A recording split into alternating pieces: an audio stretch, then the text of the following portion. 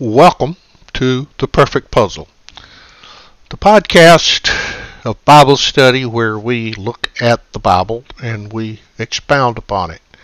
I want to encourage you, if you have questions, to email me. It's in the information.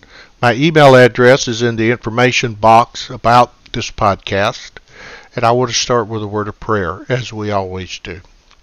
Lord, we thank you that we can study your word and that we can learn about you, Father, and learn the things that you have to say to us.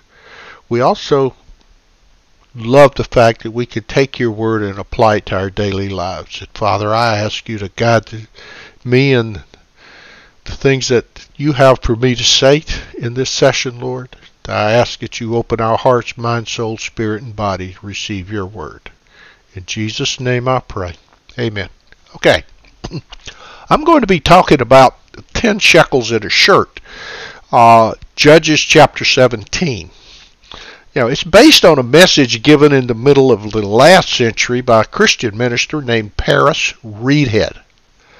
I first heard this teaching sometime in the mid-1980s, and I hope you get something out of it. It really has a direct bearing on things happening today. I think it may have long-term effects on how you view your Christianity. And like I said, I really hope that you'll listen to it in its entirety, because it is maybe longer than my normal sessions, but I think you're going to find that it's worth it. Okay? Now, just for your own edification and knowledge, I'm going to be reading Judges 17 verses 1 to 13. Then going to Judges 18 verses 1 to 6, and then going forward in Judges 18 to verses 14 through 21. If you want to pause the recording now and look it up and then come back and continue listening, that's okay. You should come to this podcast with your Bible ready, though. The background situation in chapter 17 is that the Amorites refused to allow the tribe of Dan any access to their territory to Jerusalem. So they crowded them up into Mount Ephraim. And out of this is going to come the problems that we're about to see. Now, a man named Micah from the hill country of Ephraim said to his mother, the 1,100 shekels of silver that were taken from you and about which I heard you utter a curse, I have that silver with me. I took it. Then his mother said, the Lord bless you, my son. So when he returned the 1,100 shekels of silver to his mother, she said, I solemnly consecrate my silver to the Lord for my son to make a carved image and a cast idol. I will give it back to you. So he returned the silver to his mother, and she took 200 shekels of silver, gave them to a silversmith, who made them into the image and the idol. And they were put in Micah's house. Now this man Micah had a shrine, and he made an ephod and some idols and installed one of his sons as his priest. In those days Israel had no king. Everyone did as he saw fit. A young Levite from Bethlehem in Judah, who had been living within the clan of Judah, left that town in search of some other place to stay. On his way he came to Micah's house in the hill country of Ephraim. Micah asked him, where are you from? Well, I'm a Levite from Bethlehem, he said, and I'm looking for a place to stay. Then Micah said to him, live with me and be my father and priest. I'll give you 10 shekels of silver a year, your clothes, and your food. So the Levite agreed to live with him, and the young man was to him like one of his sons. Then Micah installed the Levite, and the young man became his priest and lived in his house. And Micah said, now I know that the Lord will be good to me, since this Levite has become my priest. In those days Israel had no king. And in those days the tribe of the Danites was seeking a place of their own where they might settle, because they had not yet come into an inheritance among the tribes of Israel. So the Danites sent 5 warriors from Zorah and Eshtaol to spy out the land and explore it. These men represented all their clans. They told them, go, explore the land. The men entered the hill country of Ephraim and came to the house of Micah, where they spent the night. Now when they were near Micah's house, they recognized the voice of the young Levite, so they turned in there and asked him, who brought you here? What are you doing in this place? Why are you here? He told them what Micah had done for him and said, He has hired me, and I am his priest. Then they said to him, Please inquire of God to learn whether our journey will be successful. The priest answered them, Go in peace. Your journey has the Lord's approval. Then the 5 men who had spied out the land of Laish said to their brothers, Do you know that one of these houses has an ephod, other household gods, a carved image, and a cast idol? Now you know what to do. So they turned in there and went to the house of the young Levite at Micah's place and greeted him. The 600 Danites, armed for battle, stood at the entrance to the gate. The 5 men who had spied out the land went inside and took the carved image, the ephod, the other household gods, and the cast idol, while the priest and the 600 armed men stood at the entrance to the gate. Now when these men went into Micah's house and took the carved image, the ephod, the other household gods, and the cast idol, the priest said to them, What are you doing? They answered him, Be quiet, don't say a word. Come with us and be our father and priest. Isn't it better that you serve a tribe and clan in Israel as priest rather than just one man's household? Then the priest was glad. He took the ephod, the other household gods, and the carved image and went along with the people. Putting their little children, their livestock, and their possessions in front of them, they turned away and left. So, what we have here is a man named Micah is unable to get to Jerusalem, so he decided to build a replica of the temple on his own property.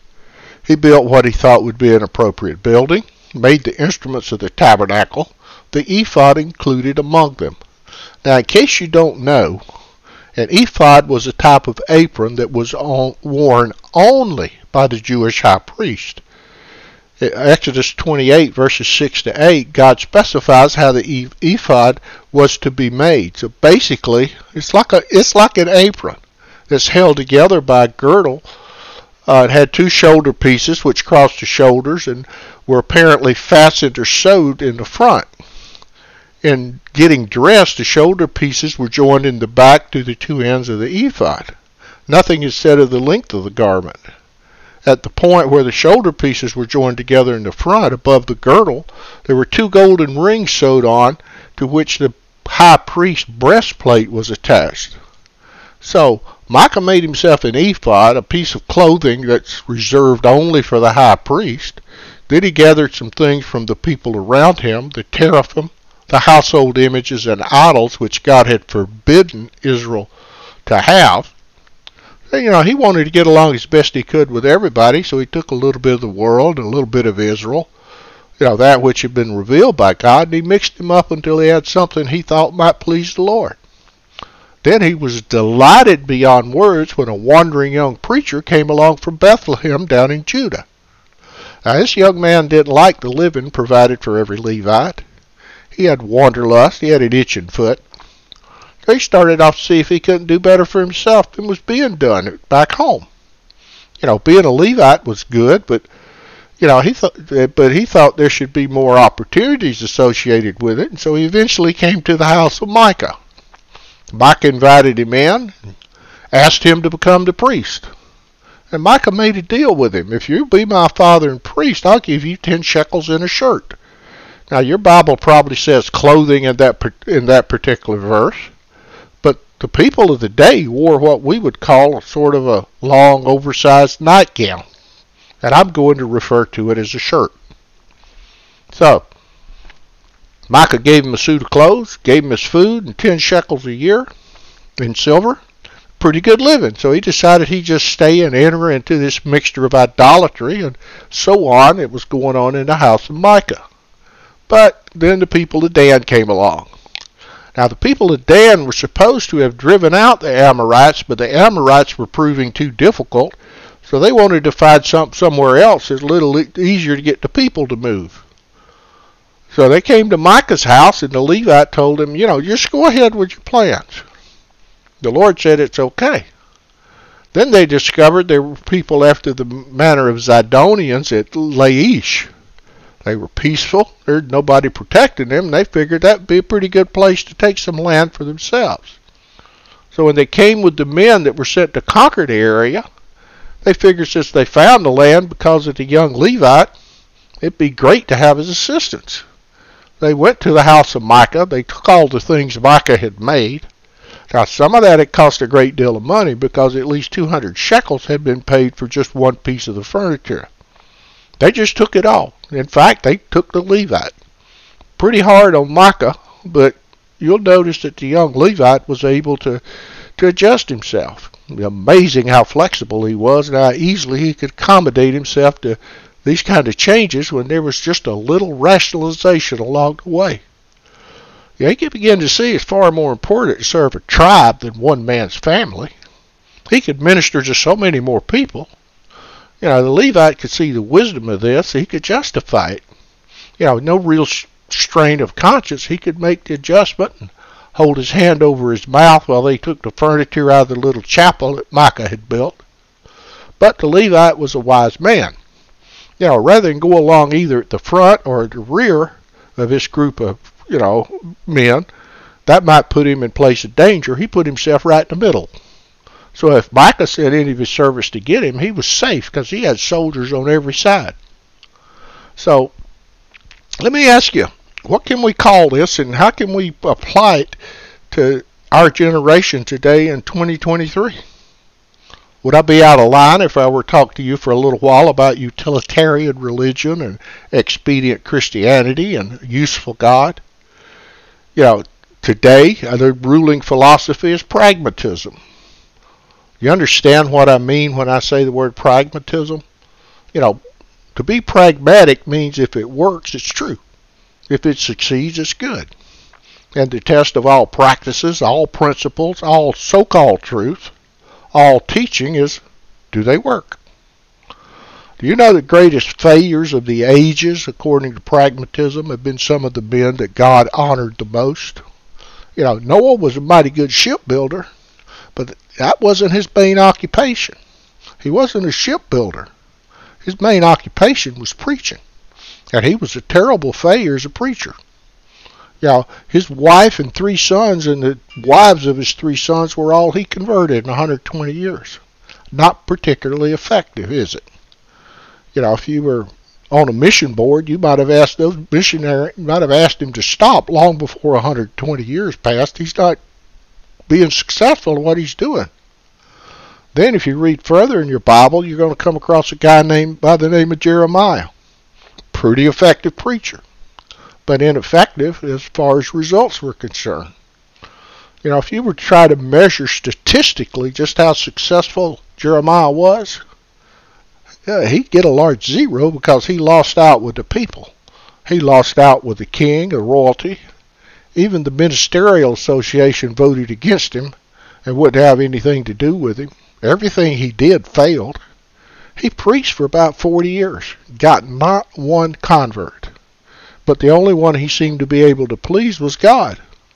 Otherwise, he's a distinct failure.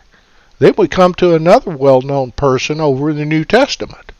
I'm talking about the Lord Jesus Christ. He was a failure according to all our worldly standards.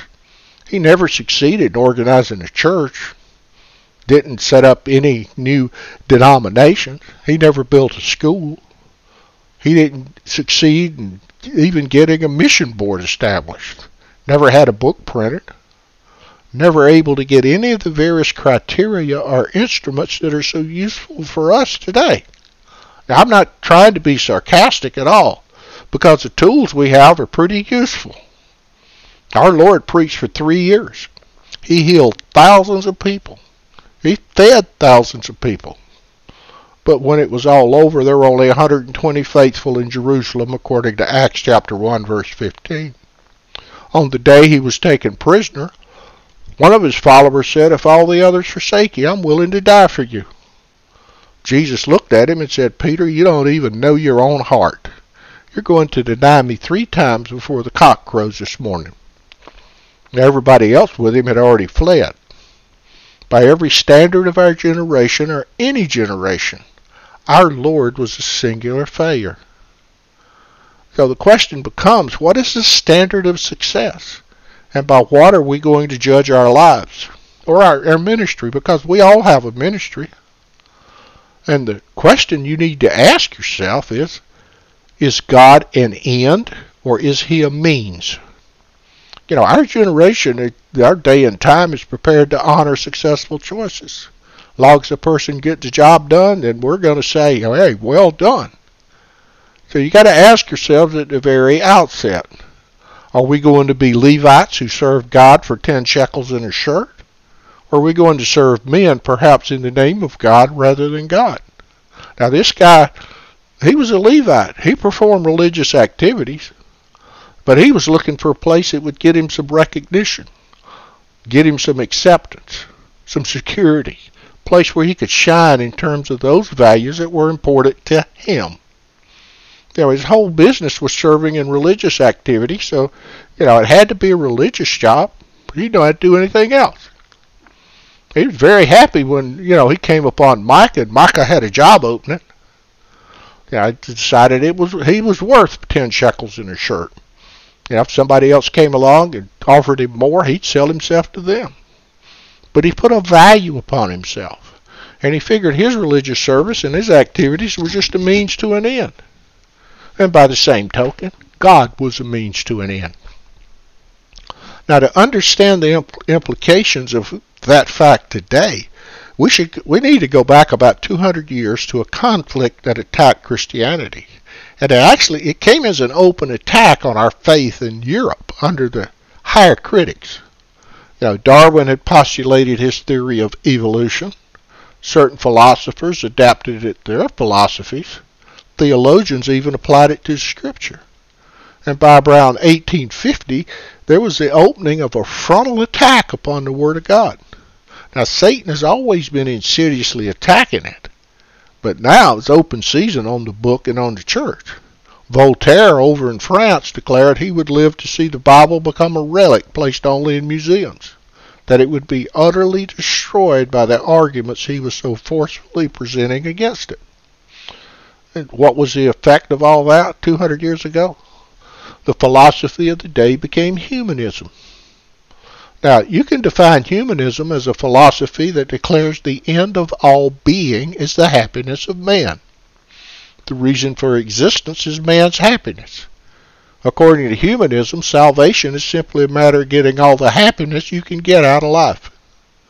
Now, you can be influenced by someone like Nietzsche, who says that the only true satisfaction in life is power, and that power is its own justification. After all, the world is a jungle. It's therefore up to man to be happy and become powerful by any means he can use. It's only in this position of ascendancy that you can be happy. Now that teaching is going to produce in due course a man named Hitler, who took the philosophy of Nietzsche as his operating principle and guide, and he said of his people they were destined to rule the world. Therefore, any means that they could use to achieve that was, salvation. But somebody else turns around and says, well, no, the end of existence is happiness, but happiness doesn't come from authority over people. Happiness comes from sensual experience. So you have the type of existentialism that's given rise to the gross sensuality of our country. Man is essentially a glandular animal whose higher moments of ecstasy come from the exercise of his glands. Salvation is simply finding the most desirable way to gratify that part of a person. And that became the effect of humanism. The end of all being is the happiness of man. John Dewey, who was an American philosopher, he influenced education. He was able to persuade educators there were no absolute standards. Children shouldn't be brought to any particular standard. He said the end of education was simply to allow the child to express himself, expand on what he is, and find his happiness in being what he wants to be.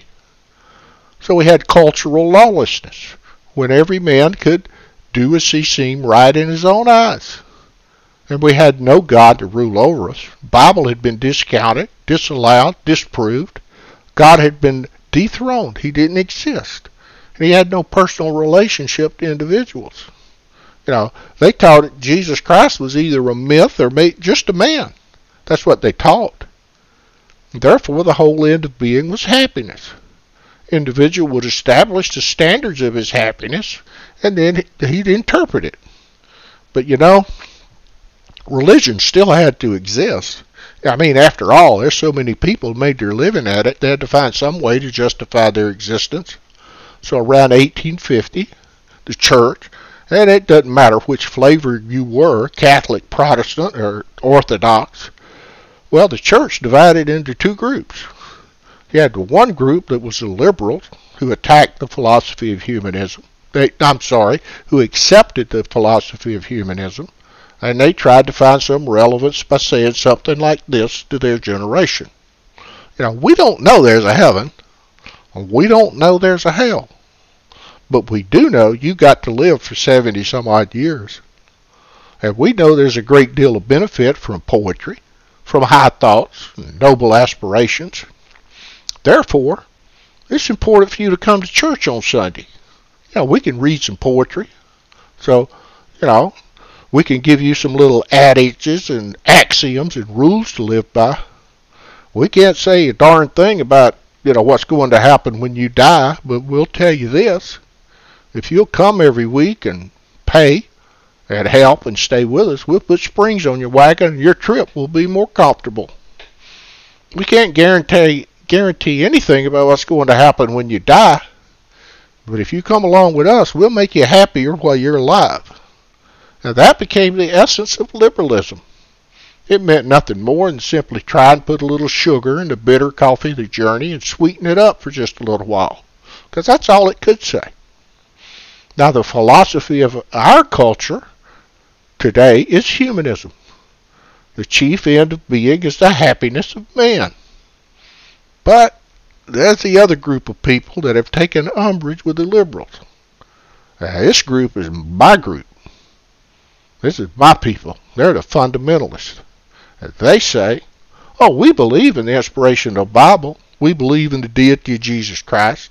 We believe in hell. We certainly believe in heaven. We believe in the death, burial, and resurrection of Christ. But remember, the culture that we live in is humanism. And humanism says the chief end of being is the happiness of man. Now, humanism is like a miasma out of the pit. It just permeates every place. It's like an infection, an epidemic. It just goes everywhere. So it wasn't long until the fundamentalists knew each other, because they all said, we believe these things. They were men, for the most part, who had met God. But it wasn't long after having said, these are the things that establish us as fundamentalists, that, the second generation came along. They said, this is how to become a fundamentalist. You got to believe in the inspiration of the Bible, believe in the deity of Christ, believe in his death, burial, and resurrection. Thereby, you'll become a fundamentalist. So it wasn't long until it got to the point the whole plan of salvation was to give intellectual assent to a few statements of doctrine. And a person was considered a Christian because he could say, at 4 or 5 places when he was asked. If he knew where to say, somebody would pat him on the back, shake his hand, smile broadly, and say, brother, you're saved. They'd gotten down to the place where salvation was nothing more than saying yes to a scheme or a formula. And the end of the salvation was the happiness of man, because humanism had penetrated. If you were to analyze fundamentalism in contrast to liberalism of 100 years ago as it developed, now I really don't want to pinpoint it in time, it'd be something like this. Now the liberal says the end of religion is to make man happy while he's alive. The fundamentalist says the end of religion is to make man happy when he dies. But again, the end of all of religion, it was, proclaimed and taught, that's the happiness of man. And whereas the liberal says by social change and political order, we're going to do away with slums, we're going to do away with alcoholism and dope addiction and poverty, and we're going to make heaven on earth and make you happy while you're alive. We don't know anything about after that. We want you to be happy while you're alive. And the liberals tried to do that. But they had a terrifying shock when the First World War happened, They're utterly staggered by the Second World War because they were getting nowhere fast. And the fundamentalists were now tutored in on this same wavelength of humanism until we find it said something like this. Fundamentalism was saying, accept Jesus so you can go to heaven. You don't want to go to that old filthy, nasty, burning hell when there's a beautiful heaven up here. So come to Jesus so you can go to heaven. And the appeal could be as much to selfishness as a couple of men sitting in a coffee shop deciding they're going to rob a bank to get something for nothing. There's a way that you can talk to sinners that just sounds for all the world like a plot to take a filling station proprietor's Saturday night earnings without working for them. Humanism is, I believe, the most deadly and disastrous of all the philosophical stenches that's crept up through the grating over the pit of hell. It has penetrated so much of our religion, and it is utterly and totally opposed to Christianity. Unfortunately, though, it's seldom seen as such. So we find Micah, who wants to have a little chapel, and he wants to have a priest, and he wants to have prayer, and he wants to have devotion, because I know the Lord will do me good. And he's selfish, and it's sin.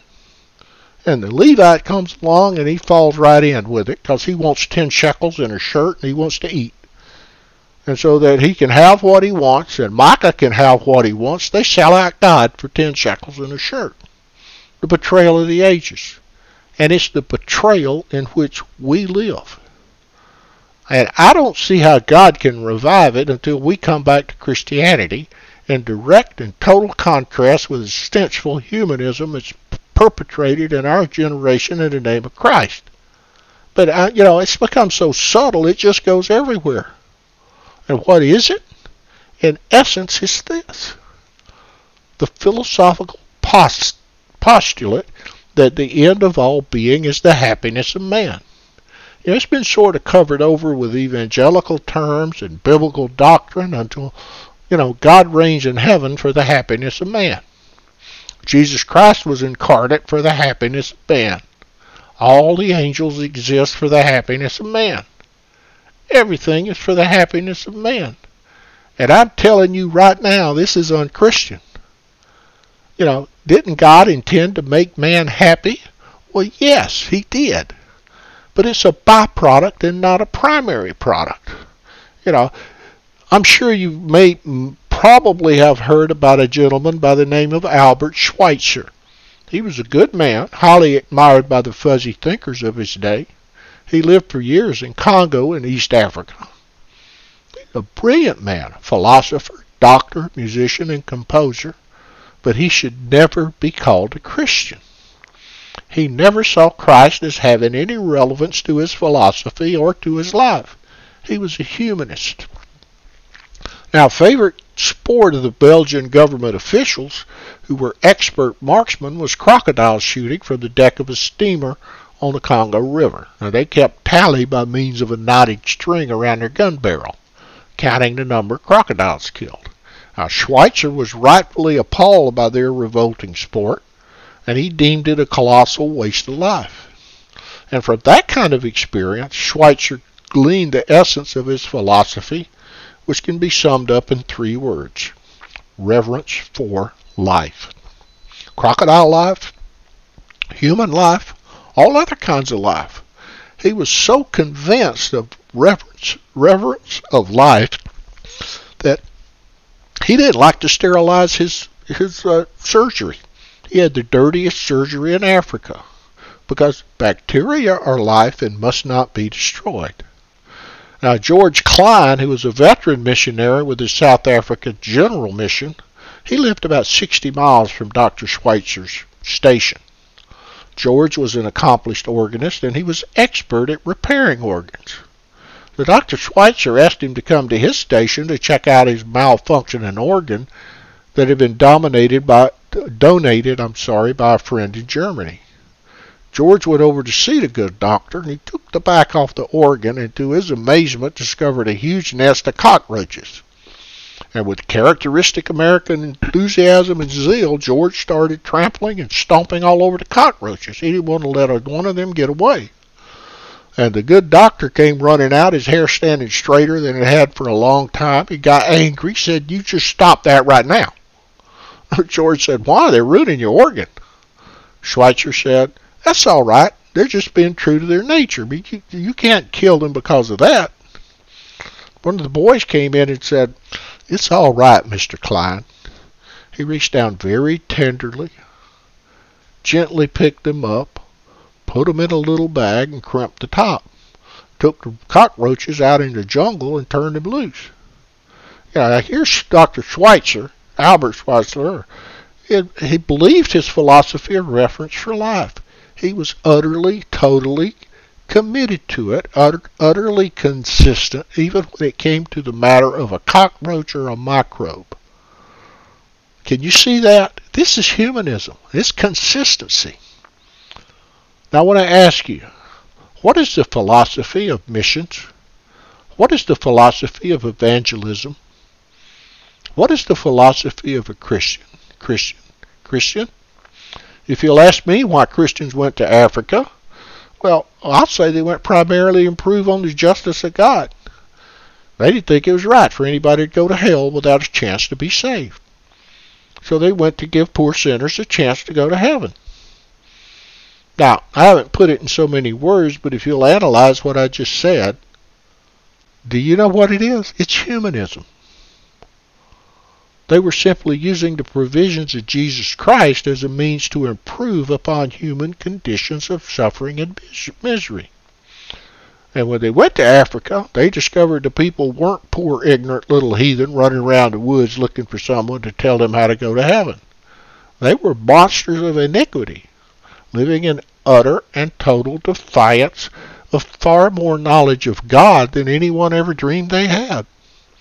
They deserved hell because they utterly refused to walk in the light of their conscience and the light of the law written upon their heart and the testimony of nature and the truth they knew. And when they found that out, I assure you they were angry with God. They went out, the missionaries went out there motivated by humanism. They couldn't see they were there for the Savior who endured the agonies of hell for them. So, let me summarize. Christianity says the end of all being is the glory of God. Humanism says the end of all being is the happiness of man. One is born in hell, the deification of man. The other was born in heaven, the glorification of God. One is Levite serving Micah, and the other is a heart that's unworthy, serving the living God because it's the highest honor in the universe. So let me ask you, what about you? What about you? Why did you repent? I'd like to see some people repent on biblical terms again. There's a guy named George Whitfield, who knew what it was to repent on biblical grounds. He stood on Boston Common speaking to 20,000 people. 20,000 people without a microphone. And here's what he said. He said, "Listen, sinners, you're monsters." I mean, yelling it out. Monsters of iniquity. You deserve hell. And the worst of your crimes is that criminals though you've been, you haven't had the good grace to see it. If you will not weep for your sins and your crimes against the holy God, George Whitfield will weep for you. And that man would put his head back and sob like a baby. Why? Was it because they were in danger of hell? No. But because they were monsters of iniquity who didn't even see their sin or care about their crimes. Do you see the difference? The difference is, here's somebody trembling because he's going to be hurt in hell, and he has no sense of the enormity of his guilt, and no sense of the enormity of his crime, and no sense of his insult against deity. He's only trembling because his skin is about to be singed. He's afraid. I submit to you that while fear is good office work in preparing us for grace, it's not a place to stop. because the Holy Spirit doesn't stop there. That's the reason why people cannot receive Christ and be saved until they've repented. And a person can repent only if that person has been convicted. And conviction is the work of the Holy Spirit that helps the sinner to see that he is a criminal before God, deserves all God's wrath, and if God were to send him to the lowest corner of a devil's hell forever and for 10 eternities, that he deserved it all and 100-fold more. Excuse me, because he's seen his crimes. And there was a difference in the time of John Wesley in 18th century England. Wesley was a preacher of righteousness who exalted the holiness of God in his 2 to 3 hour long open air sermons. Imagine that. We can barely sit still for an hour one day a week. He dwelt on the law of God, the justice of God, and the wisdom of his requirements for 2 to 3 hours. He would describe to sinners the enormity of their crimes and their open rebellion, their treason and anarchy. The power of God would so descend on the congregation, people were smitten to the ground, utterly unconscious.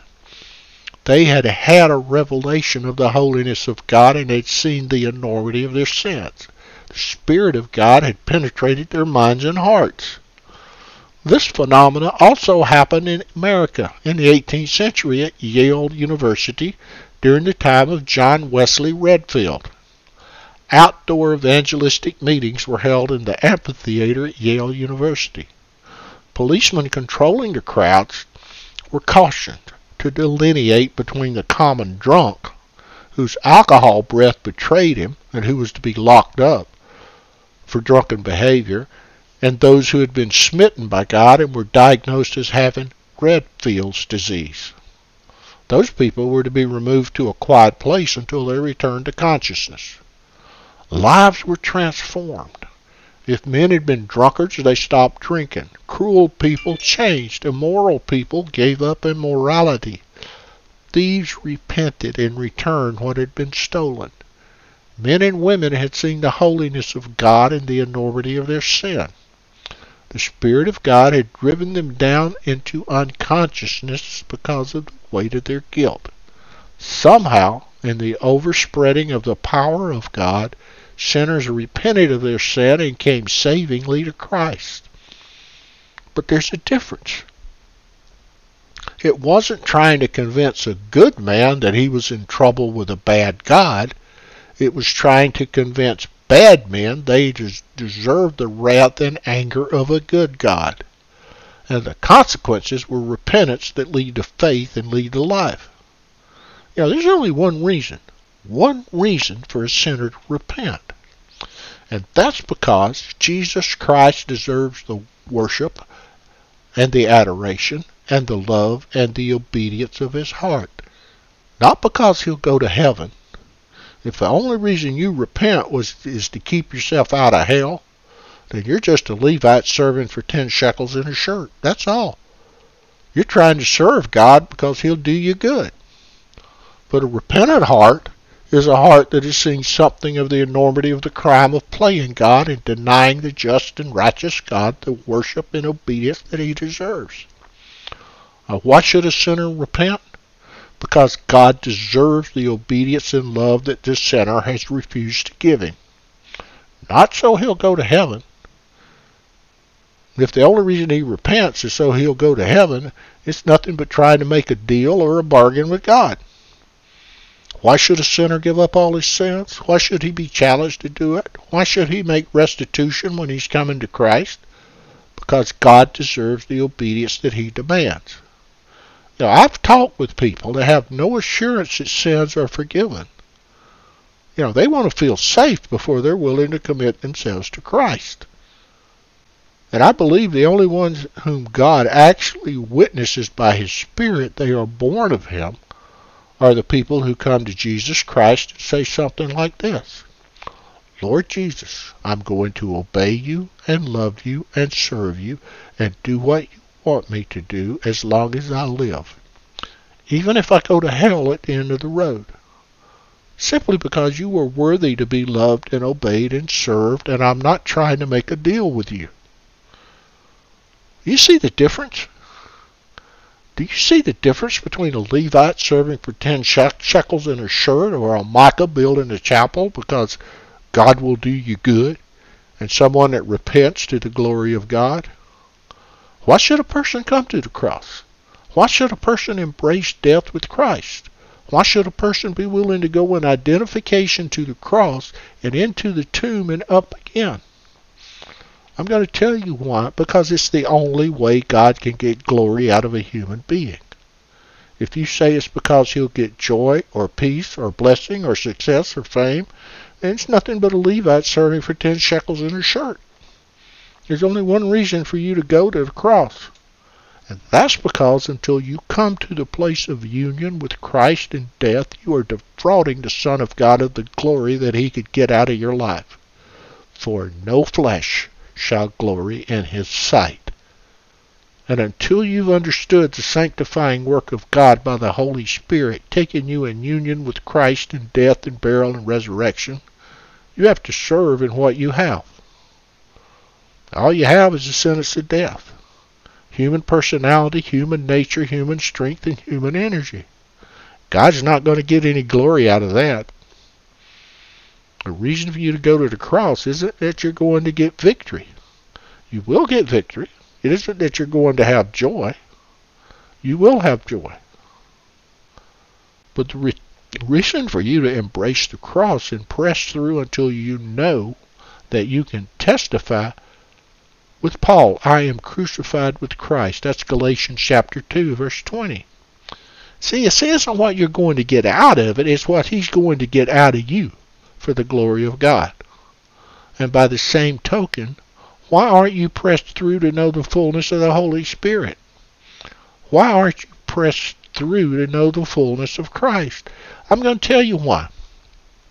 Because the only possible way that Jesus Christ will get glory out of a life that he's redeemed with his precious blood is when he can fill that life with his presence and live it in it through his own life.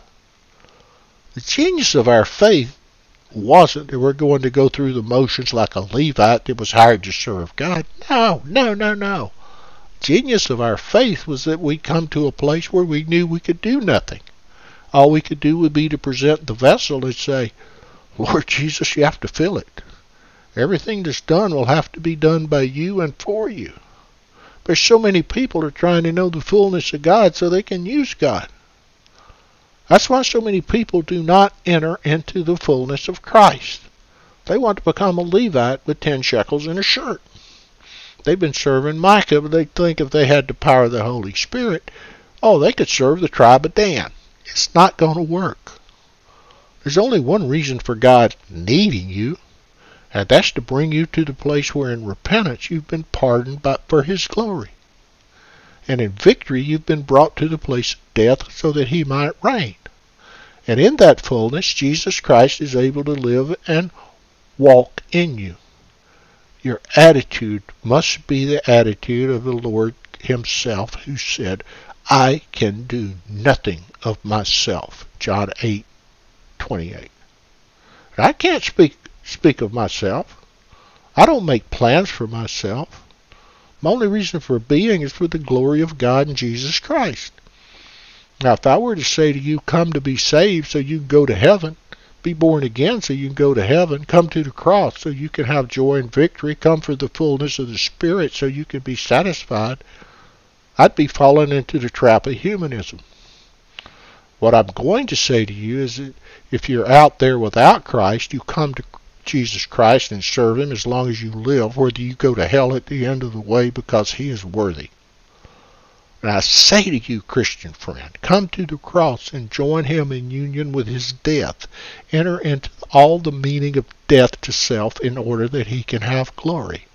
I say to you, if you do not know the fullness of the Holy Spirit, come and present your body a living sacrifice. Let him fill you so that he can have the purpose for his coming fulfilled in you and get glory through your life. It's not what you're going to get out of God. It's what he's going to get out of you.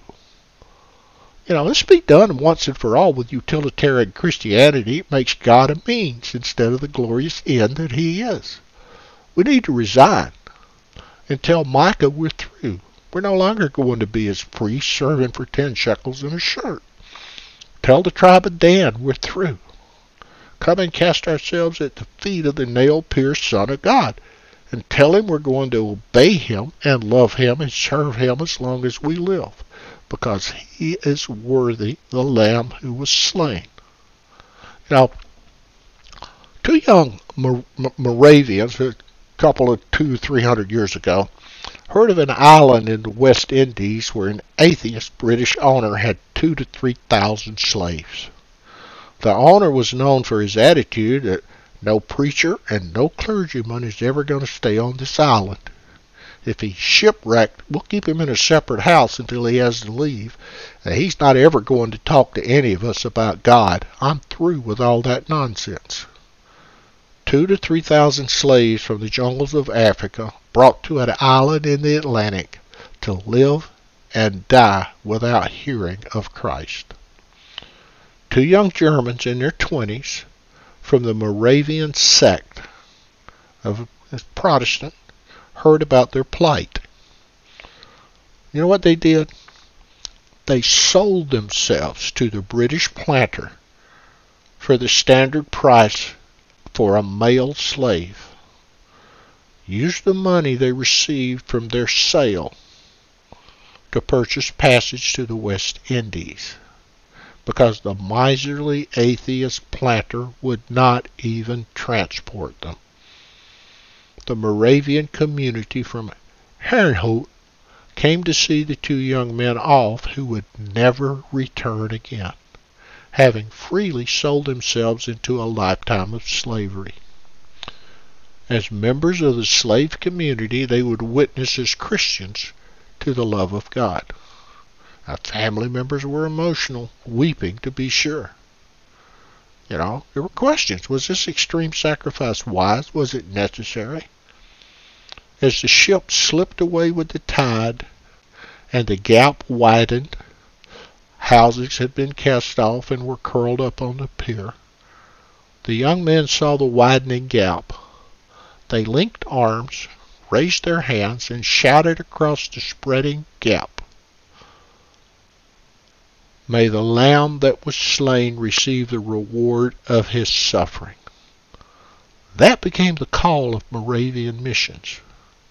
That is the only reason for being, that the Lamb that was slain may receive the reward of his suffering. Amen? This has been the perfect puzzle. Thank you for listening.